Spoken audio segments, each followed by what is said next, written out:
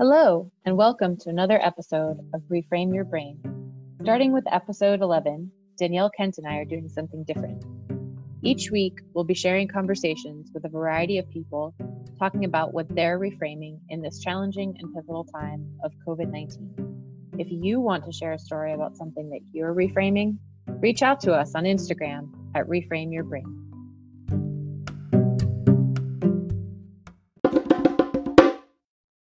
Go for it. All right. Hi, Anne. Would How you doing? mind introducing yourself and telling us a little bit about you? I'm Ann Carter. I have been a special educator for 38 years in the state of Vermont. And went into semi-retirement 2 years ago. And so I currently am an instructional coach for the Washington Central Unified Union School District, otherwise known as U32, and have been an instructional coach for 2 years now. I love that you say semi-retirement. In my mind, I just heard part-time working, but you say semi-retired. I like that difference in perspective. It truly is a semi-retirement job because I can pull my state retirement pension and work up to 40% for the school district and still not jeopardize that retirement pension. Oh, that's cool. That's really cool. So I'm liking it. That's what matters. So tell us a little bit about what you're reframing, what you're rethinking, in terms of work or other things. So the biggest thing that I'm reframing is how I go about instructional coaching. The training that I've had for the last 3 years in instructional coaching has been a lot through Jim Knight out of Lawrence, Kansas, University of Kansas. And I forgot the acronym that he uses, but it's Instructional Coaching Group, ICG. And it works around the premise of doing a coaching cycle where you identify student, or the teacher works with me to identify student-centered focused goals. Mm-hmm. And then we meet on a regular basis and we use data from the classroom to figure out movement towards that goal. Last year, I actually there were 4 of us from the district that went to international growth coaching that was sponsored by Jim Knight. Oh, cool. And it included Christian Neuenberg. I can't remember Christian's last name. And John Campbell. Christian is out of England, the United Kingdom, and John Campbell is actually out of Australia. And they actually talked about growth coaching, which is different in terms of, it's not necessarily a cycle. It can be a one-shot deal where you talk with the person about a goal that is compelling to them, and you frame a lot of the questions and around the questions actually get at their strengths, and they realize that they actually have the potential to make this goal within themselves. Mm-hmm. And you work with them in both coaching methods are through a partnership principle, where it's not like I'm the expert and I'm going to give you ideas or I'm going to show you how to do it, but we're going to have a conversation about how to reach that goal and what are some options and things that you can do more immediately. Mm-hmm. One of the examples is I actually had a Zoom meeting, Google Hangout, whatever, virtual meeting with one of the teachers last week. And she ended up deciding that in order to best serve her kids and her families, she wanted to learn one new technology piece that she could implement for instruction. And through our conversation, she realized that she could do this. Mm-hmm. I am not the technology expert by far. When you think about my graduation present was an electric typewriter, because that is the up and coming thing. Technology is not my forte. But she was realizing that she knew who to tap into. She could do some research herself. She could play around with some ideas to sort of use technology to access her students, because I think it's 95% of her class is online, which is amazing for a third grade classroom. And it just took that conversation for her to realize, I can do this. I can make this goal. It's achievable. And my job is to check in with her later this week to sort of say, how you doing? What else do you need for supports? Might there be something else you want to work on? Mm-hmm. So the shift that I've done is, rather than in-person meetings with teachers, they're virtual meetings. The goals have shifted more towards teacher-centered goals rather than classroom-centered goals. Mm-hmm. But they still have the potential for improving student outcomes. Mm-hmm. So that's the biggest shift that I've done. And I also, I actually enrolled in an online virtual coaching class for the next 5 weeks. Oh, cool. That lets me make sure that I'm on the right track with working with the teachers. Yeah. Yeah. Is that through the same organization that you were mentioning a few minutes ago? Mm-hmm. It is. That's great. So they're pushing out some stuff that hopefully will be beneficial towards moving things forward in the future. Mm-hmm.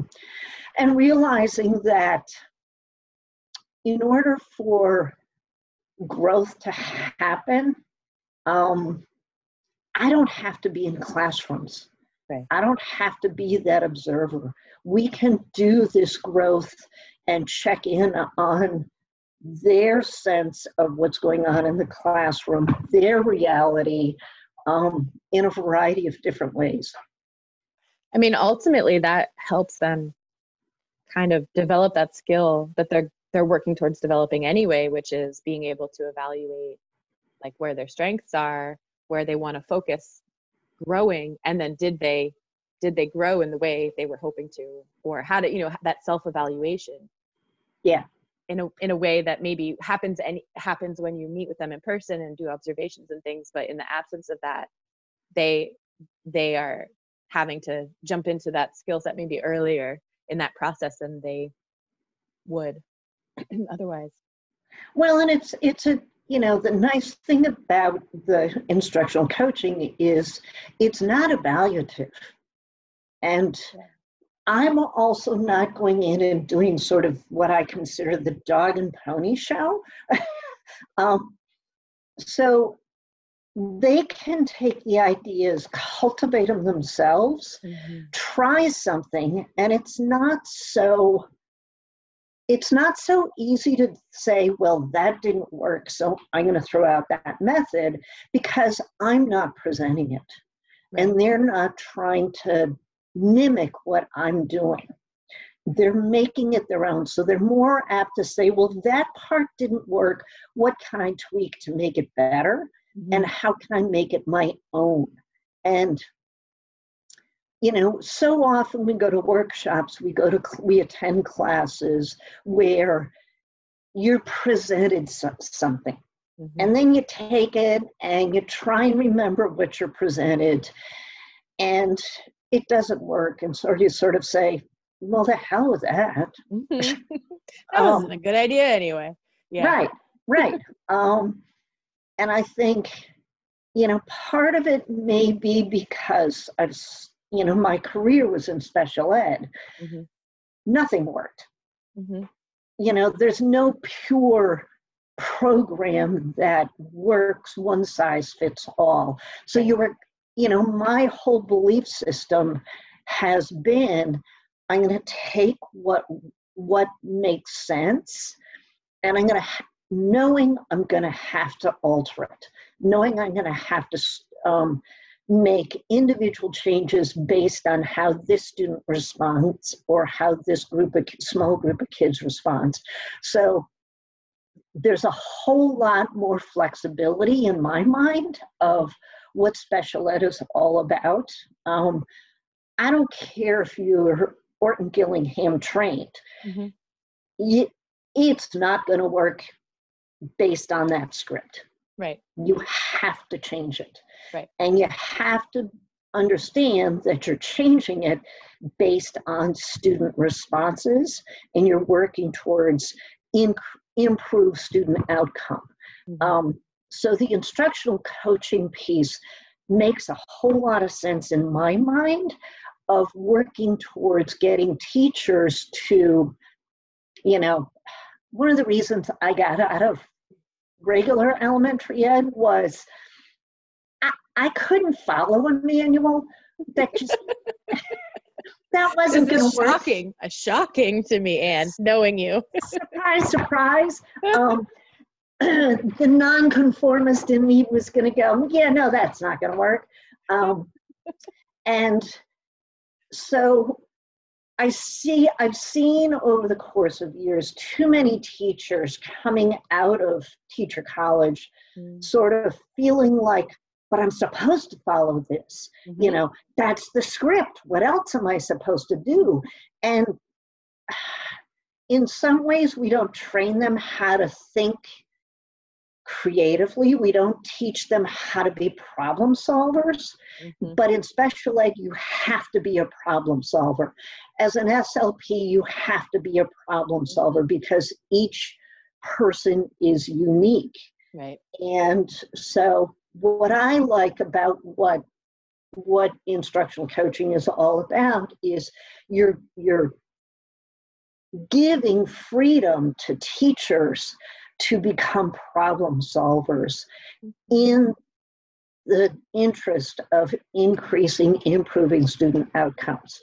And the only difference that's happening right now for me is the outcomes actually might be more personal, depending on where the adult is at in this newly created trauma society that we're now experiencing. Mm-hmm.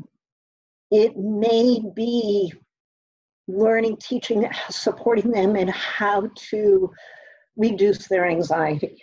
What are some options? Mm-hmm. It may be getting them comfortable with trying, like we have a new math program, and so that's a lot of what I've been supporting is, and so there's an online element that a couple of the teachers hadn't even touched.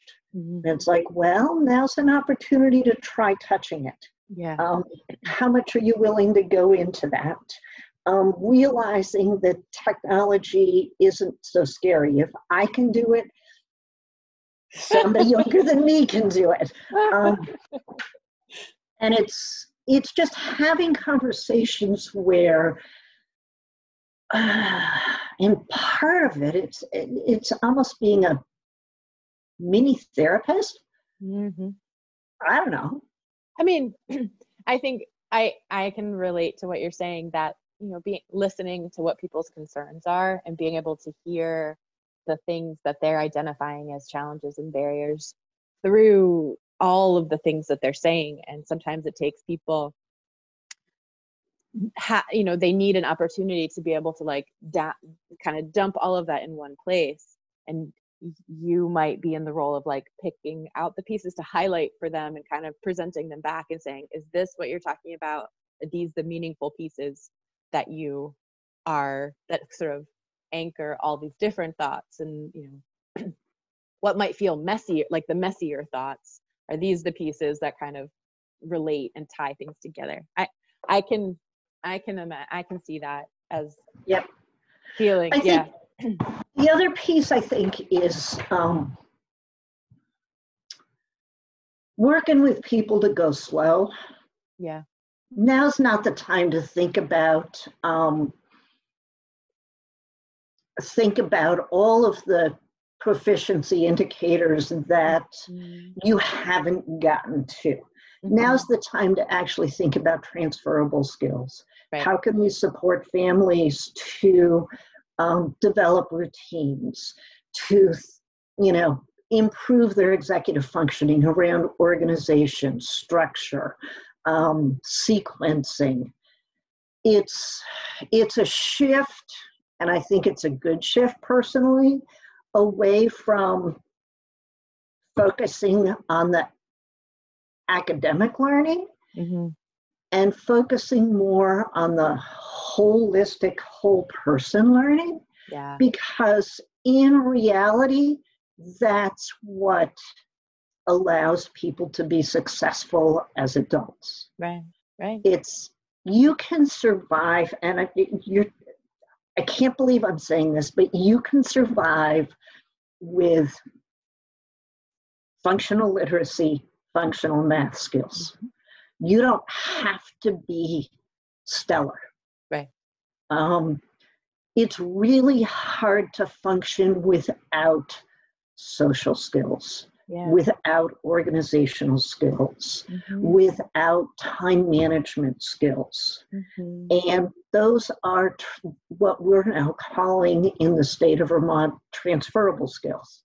And I sort of look at it and say, this is an awesome opportunity to really support that type of learning. Who cares about historical dates? You can look them up. Sorry, Gary Quackenbush, but you can look them up.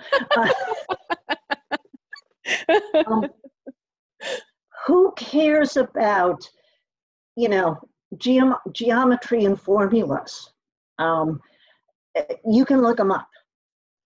Well, and the reality is, if you don't have the executive function skills, the ability to organize what you want, what you're thinking about, how to look it up, where to look it up, you aren't going to get to the looking it up part, and you aren't going to absorb the information that you are presented with if someone else looks it up for you, if you don't have a way to organize these things, And I think the piece I've been hearing from a couple of other educator friends is the way that all of this connects to everyday life is what's important. Because if it doesn't seem important when you're learning sort of more academic information, it just goes in and goes out. I've taken a lot of classes in my educational career, and do I remember majority of them? Yeah, I was an excellent. I'm like a prime example of someone who will study exactly what I'm given, do wonderfully on the test, and then just release that information because I have held on to like random bits of things from classes that were outside of like what I ended up doing in my profession. But, on some level, I feel like it enriches my understanding of the world, but there are a lot of ways to do that don't have to be academics. And thinking about what you were saying before we started recording about how important trauma-informed perspectives are right now, and like what families can handle in terms of the education that's being offered to their kids online, and the level of involvement that some schools are expecting parents can provide is so variable. I was talking with someone yesterday who lives in Colorado, and her son's special educator had set up a daily schedule for him. And she was like, at this time, he's going to have his lunch, and then you need to make sure he's back online. And the person I was talking to was like, hey, we're working, there's not really a way to make sure he leaves and eats and comes back. And right. that this expectation of like, he's 10. What do you think he's going to do when that like Zoom call ends? it's probably not going to be like, go make himself lunch, check the time, and come back and be ready for class in an hour. Yeah, no, I think a lot of my frustration is talking with those educators who think that they're obligated, they're going to be held accountable for making sure that the home day structure mimics what was in school. Yeah. And that's no longer realistic. There's a really good webinar called The New Normal. And it's got Tom Guskey, Leon Young, I want to say O'Connor, Kevin or Keith O'Connor, who's up in Canada, and another guy, and I'm blanking on his name, but it was actually pushed out by the AOE. I got it through the new math guy. And they talk about how you can't even pretend to expect that what's happening now can mimic what happened prior to March 17th. Right. That's not realistic. There are too many families working at home. I know a family where the parents still are going to work. So the 6th grader and the 9th grader are home. It's like, that's their reality. That's what they've got to work with. And that it's not going to be the same, nor should it. Right. You know, the piece that I keep saying to educators as we do larger Zoom meetings within our district is we have to let go of, but our children won't be at the same places as kids in other districts. This is a global piece. Yeah. No school globally is going to get their kids to be at that same level. Right. And the nice thing that was talked about in this webinar was let that go. Yeah. Give yourself permission to let it go and understand that it's going to take 2 to 3 years to get back to where we left mid-March. And that's okay.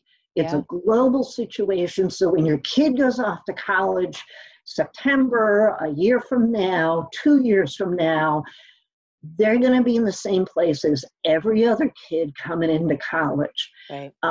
You know, I was walking with a neighbor whose kid is at school at East Montpelier, and she's like, well, I'm going to hire this person to tutor my kid in math. And I kind of wanted to say, why? Your kid's going to U32 next year, but your kid's going to be in the same place as everybody else. Yeah. More, you know, everybody else. It doesn't matter anymore. What matters, can your kid have empathy? Can your kid understand and take the perspective of others? How much does your kid now understand contributing to the family dynamics? All of those social skills that are so much more important than can your kid add, subtract, multiply, divide fractions. Okay. I'm sorry, who gives a rat's ass? You know, can your kid cook? Yeah. You know, can your kid do laundry now or help with the chores or understand the importance of contributing to family pieces? Those are way more important than math. Yeah. And I think there's a piece of me that is just so fascinated by like our culture, like that we've created these educational systems to promote a certain set of skills, almost in a lot of cases to the exclusion of the ones you're describing. And now there's a situation that's really requiring that to flip-flop. And what I find really, like, what the thing that I'm sort of paying attention to is like, who can't do that? Who's Right. like, who relies on that, like, hyper structured, hyper directed, like, here's the script for your life, and doesn't know what to do without that. And I feel for those people the most, I think, because this Yeah. this is like, when you don't have a script to follow, that's when people's anxiety is so high, and they get in that, like, place of inertia, and they just can't make any movement in any direction. And it's it's those I that's something that I've been paying attention to, just, what's helping those people find something to help move them forward, or, like, what's helping to create a little bit of structure. And I think what you were saying earlier about helping families create routines, addressing, like, executive function skills, those are the things.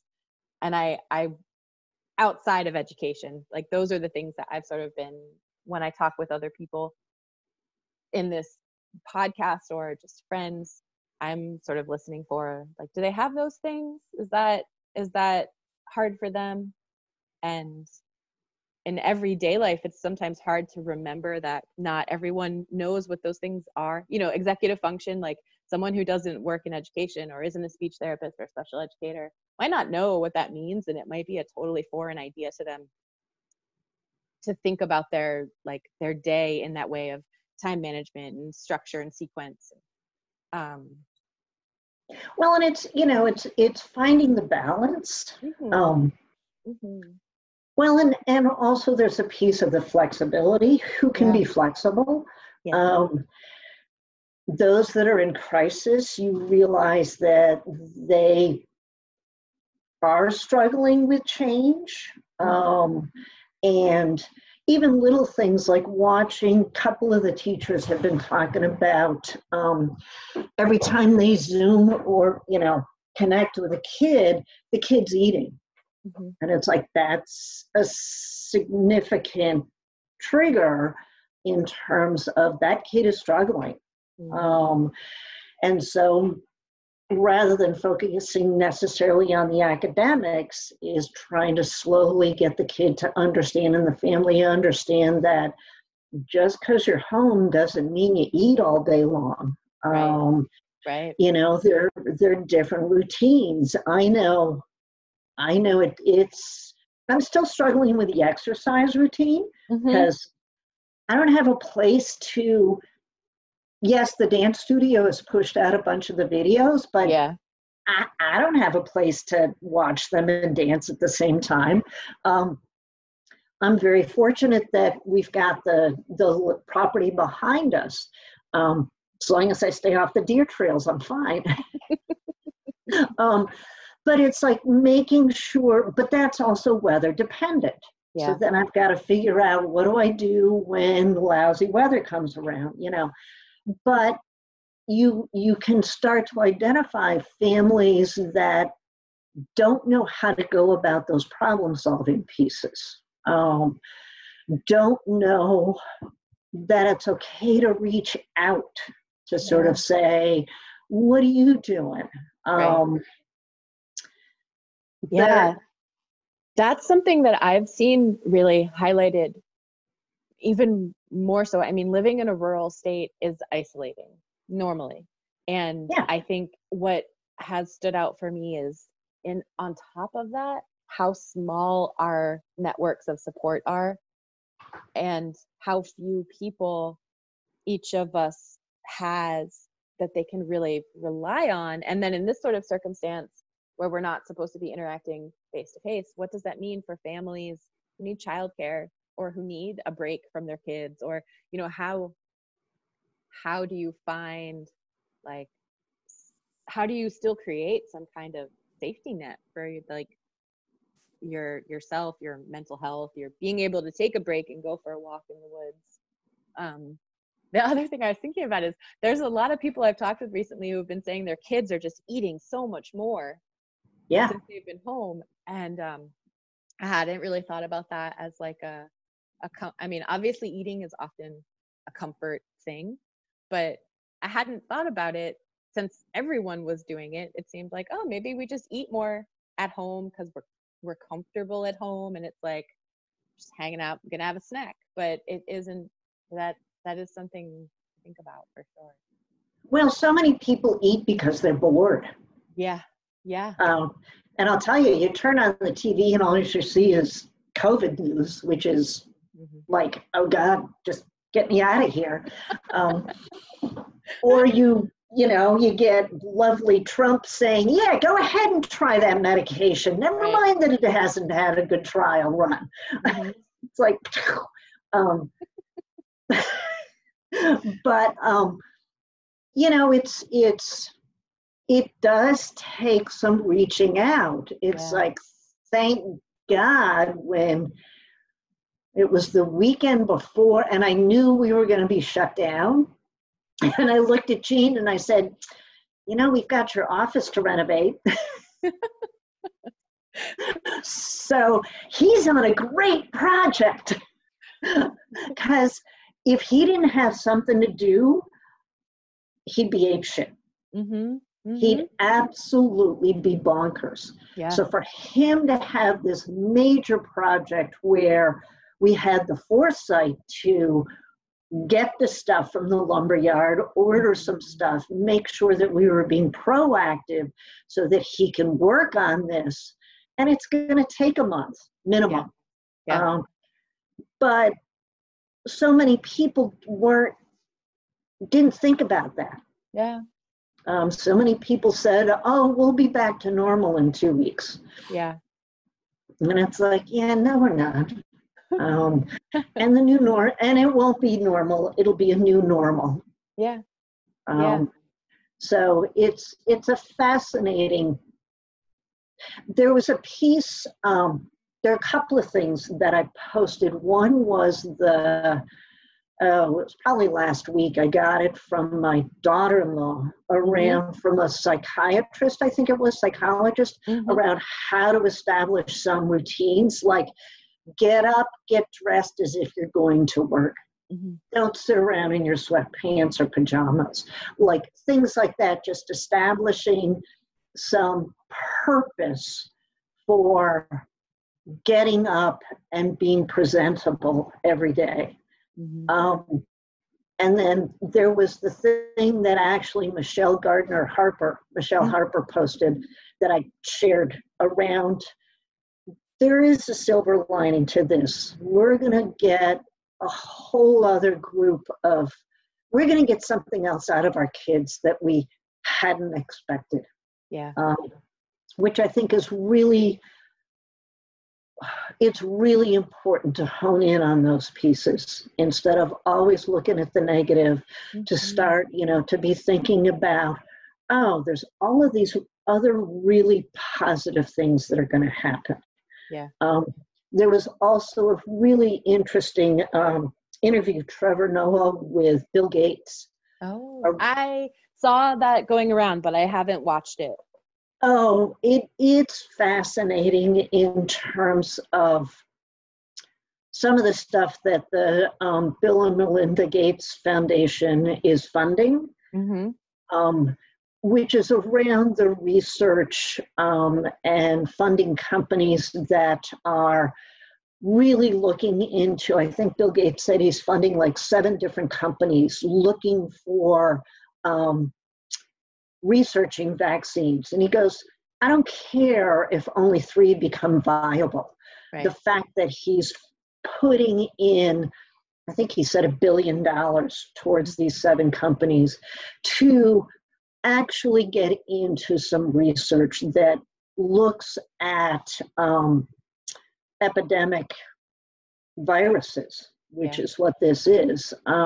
So you look at some of those things are going on sort of globally, and people sort of doing a wake-up call like, oh, well, we've given lip service to this research. Now we actually understand the importance of doing it and being proactive rather than reactive, or just saying, and, you know, Yeah. you could do like Texas. They're screening everybody coming across the border from Louisiana. Yeah. Yeah. You know, that makes me think a little bit about just being proactive, being sort of forward thinking in general versus reactive, and how, you know, one of the things I have a hard time with, you know, my brain my brain thinks about like, where could we go with all these things all the time? Like, that's just how I think. And I have to remind myself that a lot of people think differently than that. And Well, that's wrong. I mean, that's just based on how their life experiences and their, you know, examples of thinking. There's nothing wrong about it. So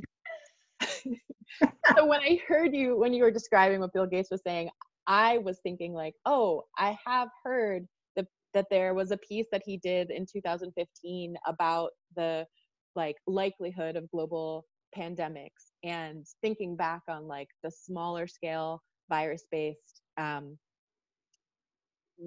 mean, I don't know if they were considered pandemics, but crises that have happened in the last 4 or 5 years in different parts of the world. It makes a lot of sense that this is something he would have already been thinking about, and thinking about where is this going to go, and it's only going to get bigger because the planet is so full of people and we're so interconnected that inevitably those interconnections are going to meet with these viruses, and those two things together result in what we have now. And what you were saying about when schools closed in the middle of March, and how for a lot of people they couldn't imagine that we wouldn't just start back up again in 2 weeks. Like, that idea of there's like some barrier that comes down, and it's like, this is just too different from any reality that we've ever experienced, so it's not an option. Like, that's just not going to happen. That's just mind-boggling to me. Like, well, I can totally relate. I really understand too, like the amount of upheaval that has caused. Like, why would you want to anticipate something like that happening? But that's exactly where my mind went, which was, yeah. It makes me wonder, and I honestly don't know. Like, when I was 60, I was already thinking about retirement plan. Yeah. So, you know, where do I want to be a year from now, 3 years from now, 5 years from now? And I sort of feel like both Jean and I have always thought about those things. Right. You know, it took me 2 tries to get into the Peace Corps because that was a goal. Mm-hmm. And, you know, not to say that I always was thinking ahead, but, you know, a lot of it was, I got back from the Peace Corps and it's like, so what do I want to be doing a year from now, 3 years from now, 5 years from now, those types of things.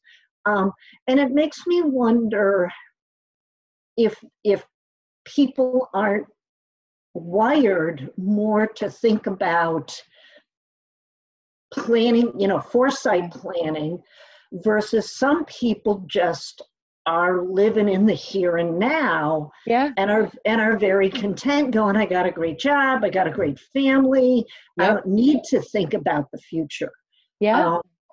And how much that has to play into people's reactions around what's happening now. It would be a fascinating study. I'm not doing it. No, I'm sure there are people studying that kind of thing. You know, but there must be so much gray area too. Like, I'm sure it's not just those two, you know, people who plan and people who don't, because there are plenty of times where like plenty of things I don't plan about. But if there's an opportunity to take a trip somewhere, you know that I'll be planning that a year in advance, and in a way that is very different from how other people plan trips. So I would love, maybe I'll look into that. That's a great idea, Anne. You know, I would just be fascinated to see, you know, because I'm a planner. It's like, I planned last fall to actually leave on the 17th of April to go visit a childhood friend in Oregon. Oh, wow. And that ain't happening. Yeah.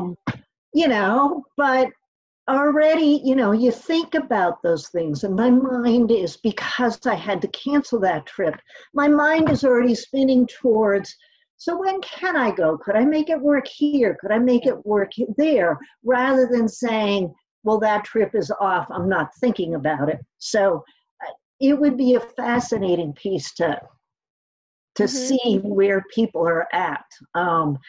It makes me think about, it was interesting, it was years ago, one teacher who used to work at East Montpelier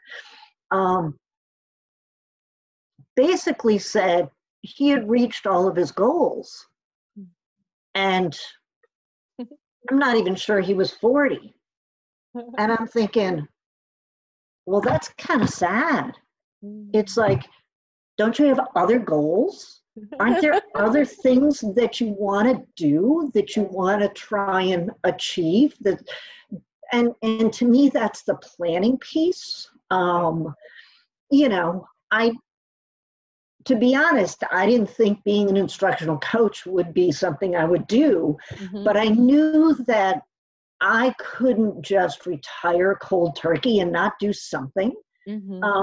So, the last 5 years was always looking at, what could I do? What options are out there? What might keep me going?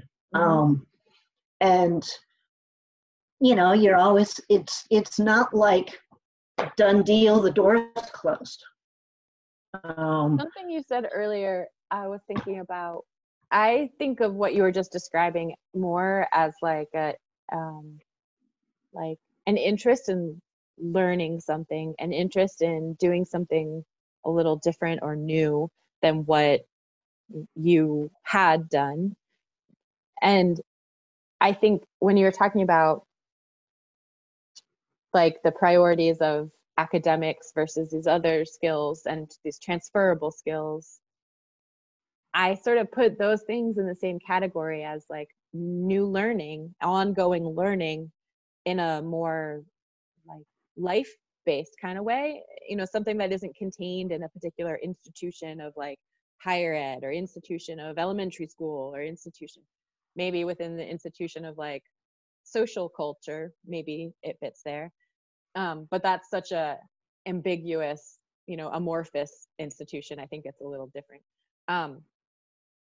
And I think really, in my mind, the idea of planning is something really different than that. Like thinking about what you want to be learning, thinking about what's going to be enriching and that keep you engaged in life, versus like, now I'm going to map it out and here's my like 12-month plan to get me to those things. Because sometimes I don't make it to that point. I'm like, I know I want to be doing something interesting in the next year, and I just keep looking for those opportunities, and eventually something pops up that fits what I'm thinking and feeling. Yeah. And I think about like some of those skills that you were talking about earlier, and how like those could be approached within families, within, like for myself, even just being home, like if I approach those as a learning opportunity, like, could I learn to set a daily schedule for myself? Could I evaluate the benefit of that? Maybe. Do you want to? Nah. I don't know. Yeah, exactly. Like, is that the learning experience that I really want for myself? Does it enrich something about my interaction with my day? It might. I don't know. Maybe time wouldn't feel so like strange. Time is strange. Time is, it's all made up in my opinion. Oh, yeah.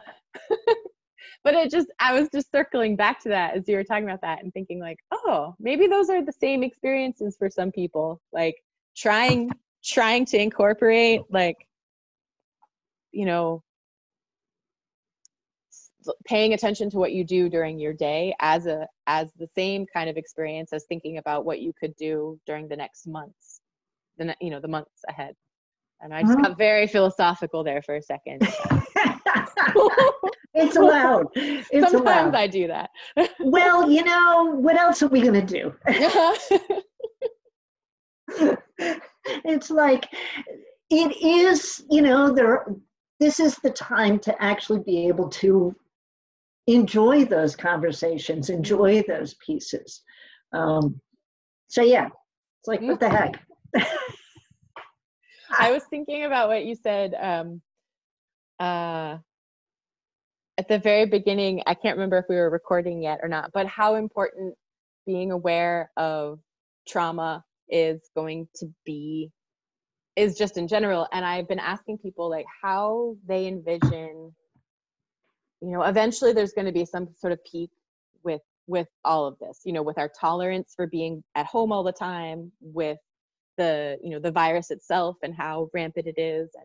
And as like that, those peaks happen and we start to enter like another phase of this experience. I'm really curious about what happens with our social connections, because there is so much isolation, and like I was saying, in a rural place that's already a challenge. And I'm curious about how people start to address that, how they start to create connections that eventually can become in-person connections, or how they maintain relationships, or and I'm sure there's an element of trauma knowledge involved in that in terms of education. Like one teacher I was talking to yesterday said she teaches first and second grade, and she won't have those second graders next year because they'll go to third grade. And she was like describing the sort of grief around that. And my mind went to like, will there be some kind of ceremony that schools do to like complete the experience that you did have with that teacher before just shuffling you off to the next teacher, So that, I know at least one of the schools out of the two that I've been working in are thinking about it. I think both are actually. We've thought about it, we've talked about it, especially for the sixth graders going to U32. There's been discussion at the high school level about what to do about the seniors graduating. Yeah. We've got a staff member, Sheila's going off to a new job for next year. So I've already reached out to sort of say, I will take you out to dinner as part of that piece. Those two definitely keep those social connections going. Yeah. I wonder how much of what happens is connected to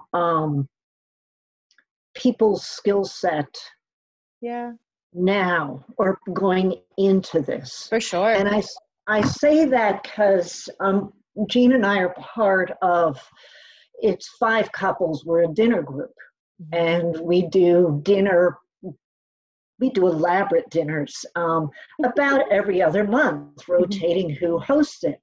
And when this was coming down the pike, it was our turn to host in April, and I'm like, I'm canceling. And interestingly enough, there was an email from one of the people going, all right, in this social isolation piece, share what you've been cooking at home. So it's, we have those skills already going into this to say, we're going to reach out. It's just going to be in a different way. We're going to keep our theme going around what do we cook so we can share ideas and that kind of stuff. I also look at my own family, and our email thread is like probably 25 people at this point.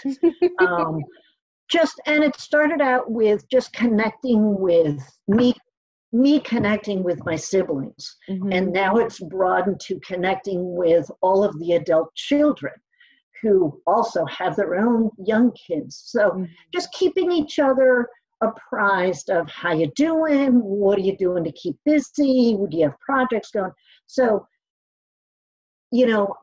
I don't wonder if some of that social connectedness piece is because those skills were there already. Yeah. And I say that because I look at some of the families that I hear teachers struggling to connect with, are families who struggle with social skills. Yeah. Yeah. So yeah. I often wonder too, like for individuals who struggle with social skills, it doesn't necessarily mean that they value the social connection any less. And I think sometimes there's, just generally from having worked with people with social difficulty with social skills, there is an impression from others that that's the case, that this isn't something you value, or it's not a priority for you, or it's not something you see. And I do wonder about how those people who maybe struggle to connect will be brought into a situation where there's opportunity, even if they don't actively engage or seek it out.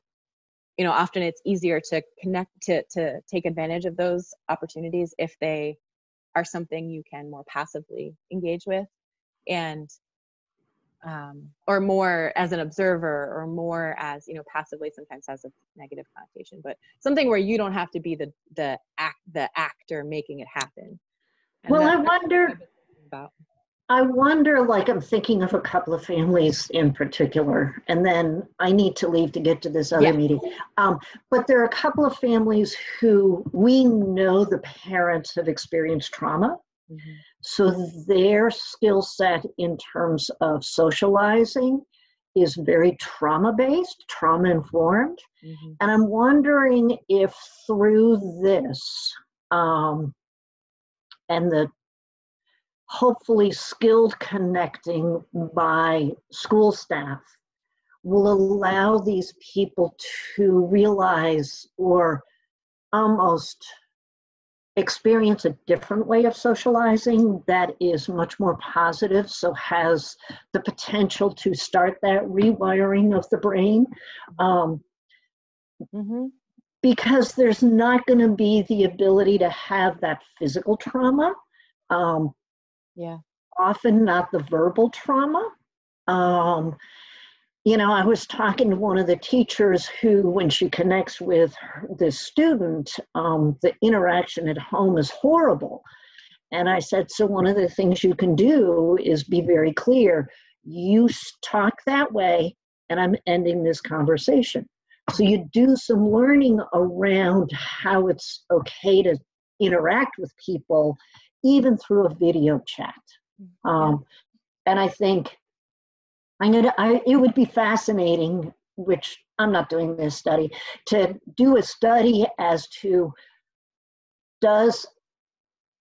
what impact will this have on these kids and on these families. So yeah. On that, research rich and mildly distressing note, I know we both have other meetings to get to, so I'm going to let you go. But thank you so much, Anne. And maybe we can continue our conversation another time. Sure, I'd love to. I love hearing your thoughts. So. Oh, it's good. It's good to talk to you, Leah. Yes, likewise. All right. Take care. You too. Thank you.